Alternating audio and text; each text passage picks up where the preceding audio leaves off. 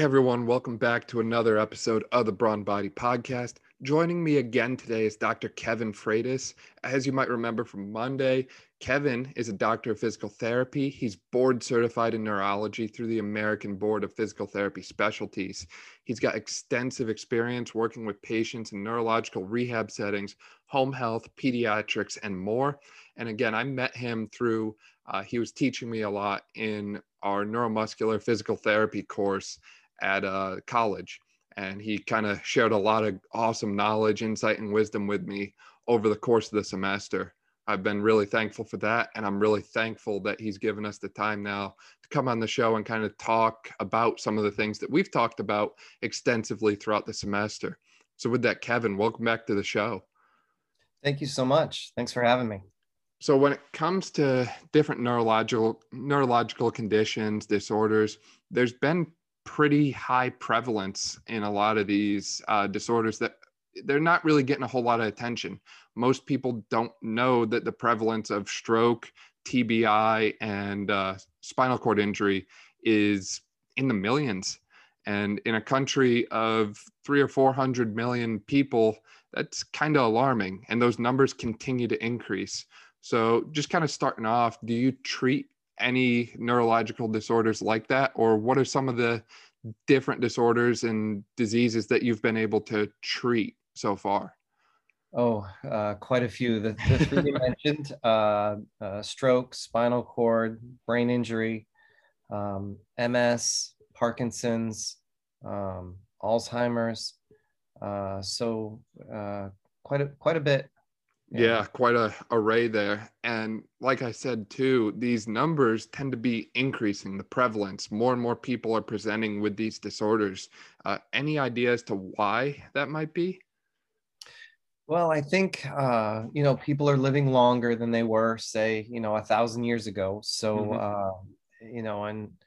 and the body breaks down. And that and I think life physically is a little easier for us now than maybe it was 100 years ago. Mhm. We have all kinds of apps on our phone to unlock the door, or just see who's at the door, so you don't even have to go there, or change the channel on the television is just with a remote. So I think we don't have to physically do as much as we used to, and Yep. possibly maybe that contributes. No, I think you're spot on with saying that, and I'm glad you brought that up. I've been a big fan of what I like to call rewilding yourself. So there's this kind of belief now that humans as a species are kind of becoming domesticated in a way. So, you think back ancestrally, thousands of years ago, we didn't have things like air conditioning and heat on demand. We didn't have electricity. We didn't have stoves. We didn't have grocery stores. So if you wanted something, there was a lot of physical labor and physical demand required. If you wanted food, you either went hunting or you went out and started foraging and gathering. If you wanted to cook whatever you got to eat, you're going to have to build a fire. If you want to stay warm, you have to build a fire. If you want to be protected, you have to build a shelter. You can't just have someone go and build you a house, or buy a house for that matter. So it's kind of interesting how we've seen this shift from, how humans as a species lived for thousands and thousands of years into a more, again, I'll use the word domesticated type of setting. And all of a sudden we see these disorders and diseases start to increase. And again, we're not entirely sure why that is. Like you said, maybe it's due to aging. We've got a lot of advancements in modern medicine. People are living a lot longer now than they were back then. Maybe we've had a history of these diseases and disorders, but we didn't have a way of tracking it. We didn't always have things like CT scans, MRI. We didn't always have the ability to do advanced blood work and blood samples. So it's kind of hard to figure out why the prevalence is increasing. And I think you kind of alluded to that quite a bit there. It's kind of multifactorial. So, but the one thing that we kind of both touched on is fitness and exercise is good. And that's something that people aren't getting as much of right now. People are less physically active. So, from your experience working with patients who have neurological disorders, how have you found regular exercise and activity to benefit them? Oh my goodness, it's just a huge topic. We've seen people get stronger, um, not only improve the quantity of what they can do, but also the quality. Hmm. And that's really, at the end of the day, that's really served to improve their quality of life. And that's really what they're shooting for. Right, for sure. Being able to, kind of like you said on Monday, it requires a lot of hard work. And if you're willing to work hard, then you're able to return to a pretty good level of function, regardless of what your diagnosis is. I've seen videos online of patients who have spinal cord injury and they're lifting weights. They're in the gym, they're going out and doing things like skiing. It's really amazing how the sky is the limit for pretty much any patient population, not just neurological patients or patients with neurological disorders. But if you work hard, you can pretty much do anything, it seems, physically. And that's where exercise really comes in, I think. I would agree with you 100% in that, you know, physical activity does serve to improve strength, and oftentimes quality of life. Now, I would say, however, though, that, not everyone, for example, who has, say, a spinal cord injury, not everyone, unfortunately, is going to go back to, walking as they did prior to their injury. Um, but yes, there are definitely things that most all with a neurological impairment can do to improve their quality of life. Right. And I like how you bring that up. Not everyone gets to the same level. Some patients might return to walking. Some patients, they might just regain the ability to cook a meal for themselves and eat. And, again, that's empowering type of stuff. If you lose the ability to button your shirt or get dressed independently, or even just something as simple as eating, and you can't do that and you're fully dependent on someone else, to be able to regain the ability to do something so simple like that can be really empowering, I think. And exactly right. And that goes back to what we were talking about for quality of life, Hmm. So. For sure. Now, there's been some discussion in the literature, in the news, that exercise can kind of help prevent or reverse the kind of prevalence of neurological disorders, kind of slow the progression or prevent them entirely in individuals who might be at risk. Have you kind of seen or heard of anything similar to that, or not so much?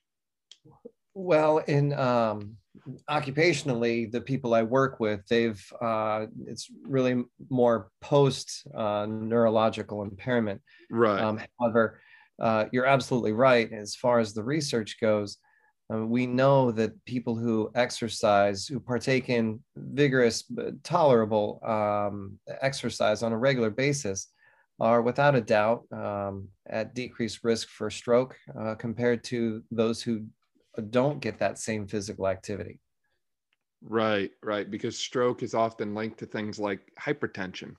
And from the exercise standpoint, if you're doing endurance exercise, for example, that benefits your heart health, well, the healthier your heart, the healthier your blood vessels are, I would imagine the less likely you are to have a stroke, because the stroke is almost like a cardiovascular complication that impacts the brain. And I'd Yes. even go as far to lump in something like Alzheimer's or dementia in there as well. I think Alzheimer's is getting the phrase type 3 diabetes in a lot of research and educational and news type settings, because there's a huge role that blood sugar levels play in causing some of these diseases.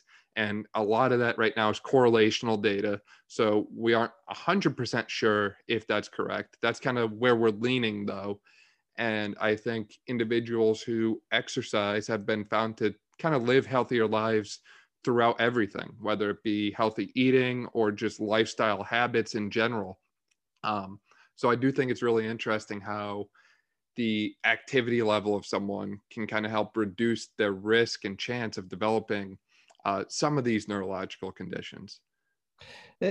I agree with you. The other thing to note is that, you know, I've mentioned stroke before, so I'll stay with that example. Yep. Is that some people, you know, say they have other risk factors of having a stroke that are beyond their control. For example, both their parents had a stroke. That puts them at increased risk. Mm-hmm. However, and it doesn't, if they exercise a lot, it doesn't mean that they won't have a stroke. But, you know, even if they do, then chances are that the work that they've put in thus far can greatly benefit their recovery. For example, if you have someone who's, you know, exercised a lot and has a, you know, they don't have, they're not obese compared to someone who is, or I'm sorry, someone who is not. They might be able to post-stroke move themselves a little bit better. In therapy, we talk about a strength to weight ratio. Mm-hmm. So all I'm saying is that those who are fit pre-stroke might have a better outcome because they can move better post-stroke. Right. That makes a lot of sense. And kind of going devil's advocate now, I'd say there's possibly some cases where increased activity could increase your risk for some types of neurological disorders. Not many, but I would think possibly spinal cord injury and traumatic brain injury, specifically concussion. You don't often hear about someone getting a concussion from sitting on their couch watching Netflix.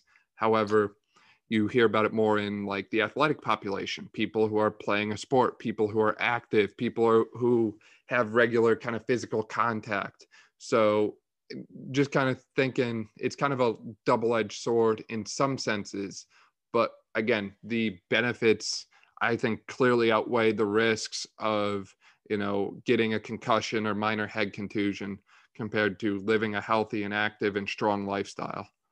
Sure. Yeah, I can see what you're saying. Yeah. So with that too, the patients who have neurological disorders or any kind of disease that way, we've talked before about how they exercise, they do activity, but that kind of looks different for each of them. And with that too, you're not taking them into a gym and doing, you know, 4 sets of 10 bicep curls for the most part. So what does exercise look like for a patient who has a neurological disorder? What are kind of some of the interventions that you use for some of them? You know, that's such a difficult question to answer because, you know, different people present differently. Even those, you could have 2 different people with the same diagnosis and they Mm-hmm. still might present differently. For example, multiple sclerosis, you know, some person could have weakness in one set of muscles and another person could have weakness in a different set of muscles. So it's difficult to answer. Yep. However, by and large, I think a lot of times we try and focus on, you know, some of that aerobic activity. Mm-hmm. And then there might be some people who, for example, maybe they walk with a little bit more of a flexed posture or stooped posture. And we might try and do some exercise targeting the extensors or, you know, the calves and quads and butt muscles to help, and you know, some back muscles to help them stand up as best as they can. It really depends on how people present post injury. Right. But it sounds like no matter how they present, the general trend is functional types of activities and returning to a good level of function and as best a level of function as the patient can get to, and working in some of that aerobic capacity, kind of like you said. And I think that's kind of something we often miss. You know, even people who go to the gym, not a whole lot of people like doing cardio. There's some people who do, but for the most part, especially in physical therapy, we often miss that cardiovascular side of things. We often think function, function, function, strengthen this, stretch that, but we don't often think maybe they just need to be able to get to the point where they can walk independently for 5 minutes. So I think that's really cool that you bring that up, and kind of, again, tying back to the stroke example, heart health is key for helping to prevent strokes. So if someone just had a stroke, getting them up and moving is probably going to help them a lot more than, them laying in bed for hours and hours.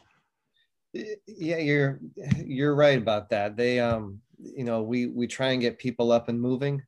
That's often their goal as well.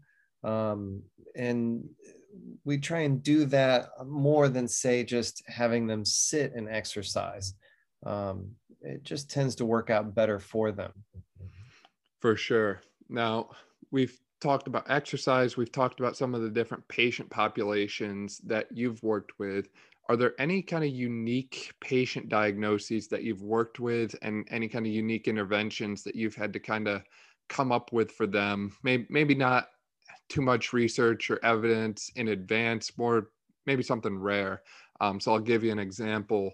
One of my clinical rotations, I worked with a patient who had corticobasal degeneration, which is a rare neurological disorder that involves destruction, autoimmune destruction of the cortex and basal ganglia areas in the brain. So the patient was able to mentally, they were all there. It's just they were slowly losing their ability to do motor planning and motor coordination type tasks. So a lot of our interventions were focused on core strengthening and core stability and overall movement coordination, because she was kind of losing the ability to coordinate different movements, such as tying her shoes, even buttoning a button. So that was one where we kind of had to come up with interventions on the spot. And we didn't really know, there wasn't a whole lot of research saying, this is what you should do for this patient. There wasn't any clinical practice guideline per se. It was just kind of your expertise in the moment. What does this patient need? So I'm curious to hear, have you ever worked with patients who have any kind of unique diagnosis like that, where you don't really have a whole lot to go on other than your expertise? And what did you end up doing? Less common diagnoses that I've worked with. Mm-hmm. For example, maybe like, Fragile X. Could you talk a little bit about Fragile X a little bit? That's a new one. I'm not overly familiar with that. Well, that was a long time ago. And I've had, other less, uncommon things. It was a pediatric situation. Mm-hmm. It affects males, and it's just a neurological syndrome. Yep. So oftentimes, these kids will have PTOT in speech, and it's a really unfortunate diagnosis, but it does exist. So yeah. Anyway, I apologize for not coming up with some unique treatment strategies for unique diagnoses. No, you're good. Fragile X is a very interesting one. And like you said, it's mostly in children. And it's more, correct me if I'm wrong, but it's kind of an intellectual disability with some kind of physical structural changes in the anatomy that we kind of tend to see with pediatric neurological diagnoses, so to speak. Yeah. And there's a genetic component too, I think. Absolutely, yeah. So that's definitely a unique one. And I think that brings up a big point too, is just because we're talking about neurological disorders doesn't mean it all falls into this big bucket of stroke, MS, or brain injury, spinal cord injury. There's a lot out there, and it doesn't always impact the same population. So males might be more at risk for one thing, females might be more at risk for one thing. You might be more at risk to have a stroke when you're older. You might be more at risk to get something else when you're younger. So just because you're at a certain point in your lifespan doesn't mean you're like exempt from all these different neurological things that we're talking about. It can really impact anyone at any time. It's kind of anyone's guess. True. Yeah, you're absolutely right. But on the bright side, regardless of what diagnosis someone has, or whatever their state is, they have the ability to recover to some extent. And we credit a lot of that with this kind of 10-cent term we call neuroplasticity, which is kind of a new field. We don't know a whole lot about it yet, but what we do know is really exciting. So when we hear the term neuroplasticity, what does that make you think of, Kevin? What exactly is neuroplasticity? Well, neuroplasticity really means that, after a neurological insult, so let's say, for example, um, someone has a traumatic brain injury, and part of the brain, unfortunately, those brain cells are so specialized, they're very sensitive, and they just don't regenerate like some other cells in our body. Mm-hmm. And when those cells pass away, neuroplasticity kicks in, and the information that used to be conveyed through those cells is theoretically carried in other routes. And therefore, and because of this, we're able to do quite a bit of rehabilitation in an effort to get people better. So a practical example of that is someone who has a brain injury. Maybe they can't sequence putting a shirt on, and because the areas of the brain that help with that are no longer functioning properly. But over time, through practice and therapy, different areas of the brain can take over, and they may improve with doing that skill or another skill, say, walking or brushing their teeth, Mm-hmm. like that. Yeah, I like how you brought that up. It's basically, we lost the ability to do something like we normally do. So think about it like, say you're going to drive from home to work, and the route you always take, the road's washed out, whether it's, flood or a bridge is out or whatever. You can't go the way you normally do. So you have to take a detour. And I think neuroplasticity is kind of your brain and your body's way of taking a neurological detour, for lack of a better way to put it, going around the path that it normally takes to do something and finding a new way to still get to the same point, so to speak. Absolutely. Yeah, you're right. But with that, neuroplasticity is not just limited to individuals who have had a neurological disorder. The brain is always listening, so to speak. It's always learning and adapting to the stimuli you provide to it. And I think a great example of that is just kind of what you tell yourself on a daily basis through self-talk. If you get up out of bed and you say, all right, I'm awake, I'm not tired, I'm just going to go after it and grind through my day, you're probably going to be a lot more awake and alert and enthusiastic throughout the day than someone who says, they get out of bed and they're like, well, I didn't sleep great, my back kind of hurts, this aches, I don't really want to get out of bed, I'll just roll back over for 2 or 3 more hours. The kind of self-talk and internal dialogue that you have with yourself really can kind of make or break how the rest of your day goes and how you live your life. And I'm not sure if that technically falls under neuroplasticity or if that falls under something different. But I mean, bottom line is the brain is always listening, the brain is always learning and adapting to what our life gives it. It's subconscious. You can't really control it for the most part. There's really nothing in this universe like the brain. Mm-hmm. It's just fascinating, and we still don't understand how it all works, and may never. Um, but yeah, it's always working in one way or the other. There's always processing going on. Even we go to sleep, but we still have dreams, and that brain is functioning. Right. And I mean, there's a whole school of thought on what dreams mean and interpretation of them, because It's kind of our brain's way of trying to tell us something. But the question is, what is that? And, that's kind of anyone's guess, because like you said, there's nothing quite like the brain.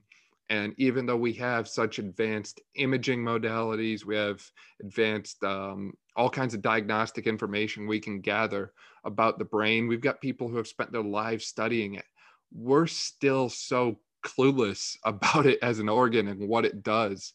And it's kind of crazy to think, the ability to think was able to take a person from Earth and put them on the moon.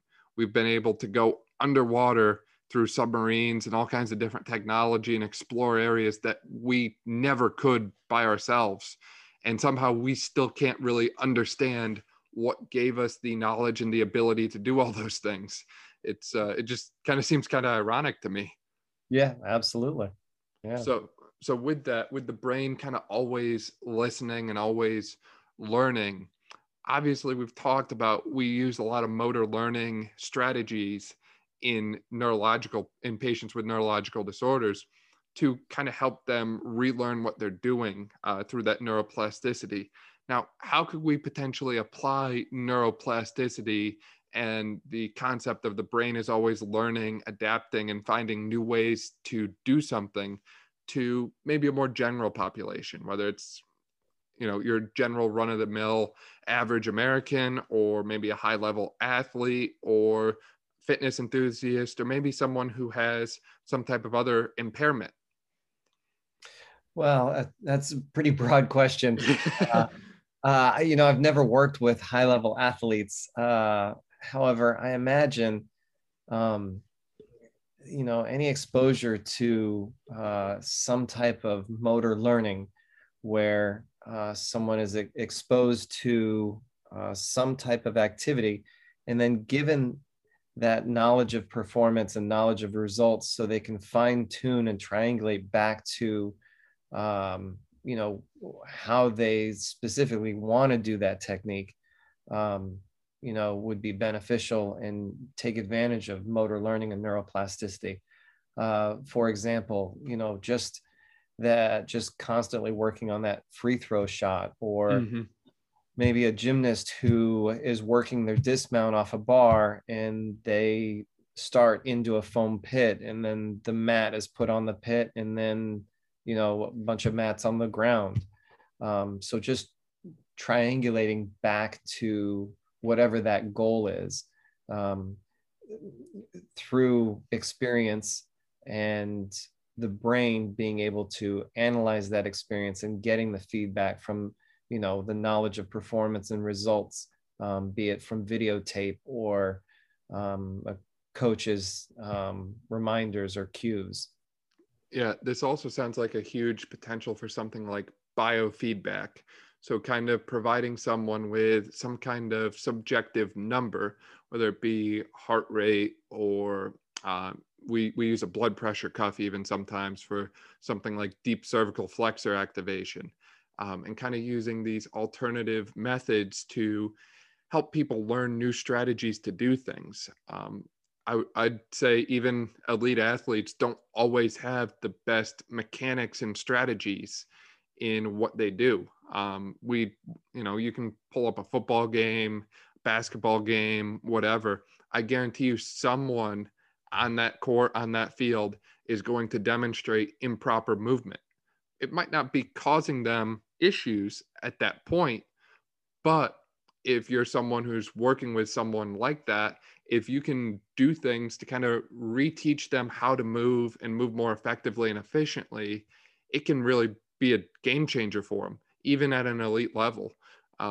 And I like how you brought up practice too. It's not just something that, you're going to do once or twice and the brain's going to magically relearn how to do this. It's going to take a lot of repetitions. I think we use the 10,000 hour, 10,000 rep rule for mastery, and like 20-hour rule for like starting. So you need to get like 20 hours in order to kind of start to relearn that new strategy, but 10,000 to make it stick permanently. I mean, you think about how many repetitions and how much practice you get in that time. It's kind of crazy to think about. Don't you agree? Absolutely. And you talk about fine tuning technique, and certainly this is where pitching coaches and golf swing coaches really come into play, because they're looking at things, down to inches or even less, and how they want this motor skill performed. For sure. And I mean, we're kind of just brushing the surface here with neuroplasticity, but have you found any good resources or any kind of direction you would point someone to learning more about neuroplasticity? Or is there anything that you found has been helpful for kind of giving you an understanding of what exactly that concept is? I'll be honest with you, the best example of an illustration of the concept of neuroplasticity is just working with these patients and seeing them improve. Mm-hmm. Uh, it's absolutely amazing. And I'll be honest, not everyone has great outcomes, um, but those who work hard and are motivated and sometimes have a little bit of luck, uh, some of them can do quite well. For Um, sure. and I'm not saying that everyone who works hard is going to get back to their baseline after a neurological insult or injury. That may not always be realistic. However, neuroplasticity plays a huge role in what we do, and people have absolutely benefited from the concept. For sure. And I'll admit, maybe I'm a little biased in that we talked a lot about exercise and neuroplasticity, but there's other ways to kind of train your brain, so to speak. So I know that even like a game like Tetris has been used in different research studies because it requires your brain to kind of think and learn from the failure and the failed decisions it makes in order to keep playing the game. Obviously, learning a new language can be really good for both gray and white matter in the brain. There's benefits with music, travel, art therapy. I mean, there's a lot of different ways to get this done. We talked about that on Monday. There's 1,000 ways to skin a cat. And just because we kind of get biased towards exercise because that's what we do, doesn't mean there's not other alternative options to start training the brain out there. There's so many different activities that can be beneficial for the brain, and you're absolutely right that in order for that brain to learn and grow and adapt, it needs stimuli. Mm-hmm. And some of those things you touched upon, whether it be art, music, those are great benefits. For sure. And I like how you said it needs stimuli. I'll kind of ask you this. Is there ever a time when you feel that the brain can get overstimulated? So maybe the environment that someone is in is just too much for them to handle at that time. There's too much going on and they kind of need to step back, maybe a little more quiet space, quiet area. That's a great question, and the answer is absolutely. We discussed an example of brain injury earlier, and there are some people post brain injury, they can only handle so much, Mm-hmm. and if too much is going on, they won't be able to process everything, and they could either kind of check out or could get upset. Who knows? Another example, I was working with a lady this week who has a diagnosis of Parkinson's, and she's only able to attend to really one thing at a time. So when she's walking and she's focusing on her feet and where to place them, she does pretty well. Mm-hmm. But you get her in a crowded room, or even if she's walking down the hall and she looks up, she'll stop walking, and she kind of loses the ability to focus on the task at hand. Mm-hmm. So, Interesting. yeah. So is there, obviously you can reduce the amount of stimuli someone is receiving to a certain extent. So if you're in a controlled setting like a therapy gym, you can change like the lighting. You can, if there's music playing, you can shut the music off. There's going to be a limited number of people in the therapy gym. It's not going to be, super busy like, say, a grocery store might be, like, Target or something like that. So is there ever a time where the brain kind of just needs to reset itself, so to speak, like take a rest and take a minute? Yeah, going again back to the brain injury, sometimes these patients, they'll require, more rest, Hmm. and it's just their brain healing. And, so we'll allow them that time to rest in bed. Or the lady who I gave the example of with walking, we might start with her in a more quiet environment, so I won't take her in the gym. And then theoretically, it would be good to reintroduce those tasks and start with more busy environment. And sometimes we can do that, and sometimes that neuroplasticity isn't there sufficient to um, fully achieve that goal, Hmm. uh, which happens. But we certainly try. Yeah, for sure. So, with that, Kevin, is there anything else that you want to share with our listeners about exercise as it relates to patients with neurological diseases and disorders, or the concepts of motor learning and neuroplasticity? Yeah, I think just similar to what we touched upon earlier, in that neuroplasticity is so vitally important to what we do. We need to expose our patients to that stimuli, Hmm. um, and then fine tune and triangulate to the task that is their goal. Again, our goals are their goals, and once we get some of what we're looking for, it's not just about the quantity, but also the quality. Hmm. We want perfect practice, and we're not always able to achieve perfect. Um, but neuroplasticity allows us to, over time, with effort, fine tune things.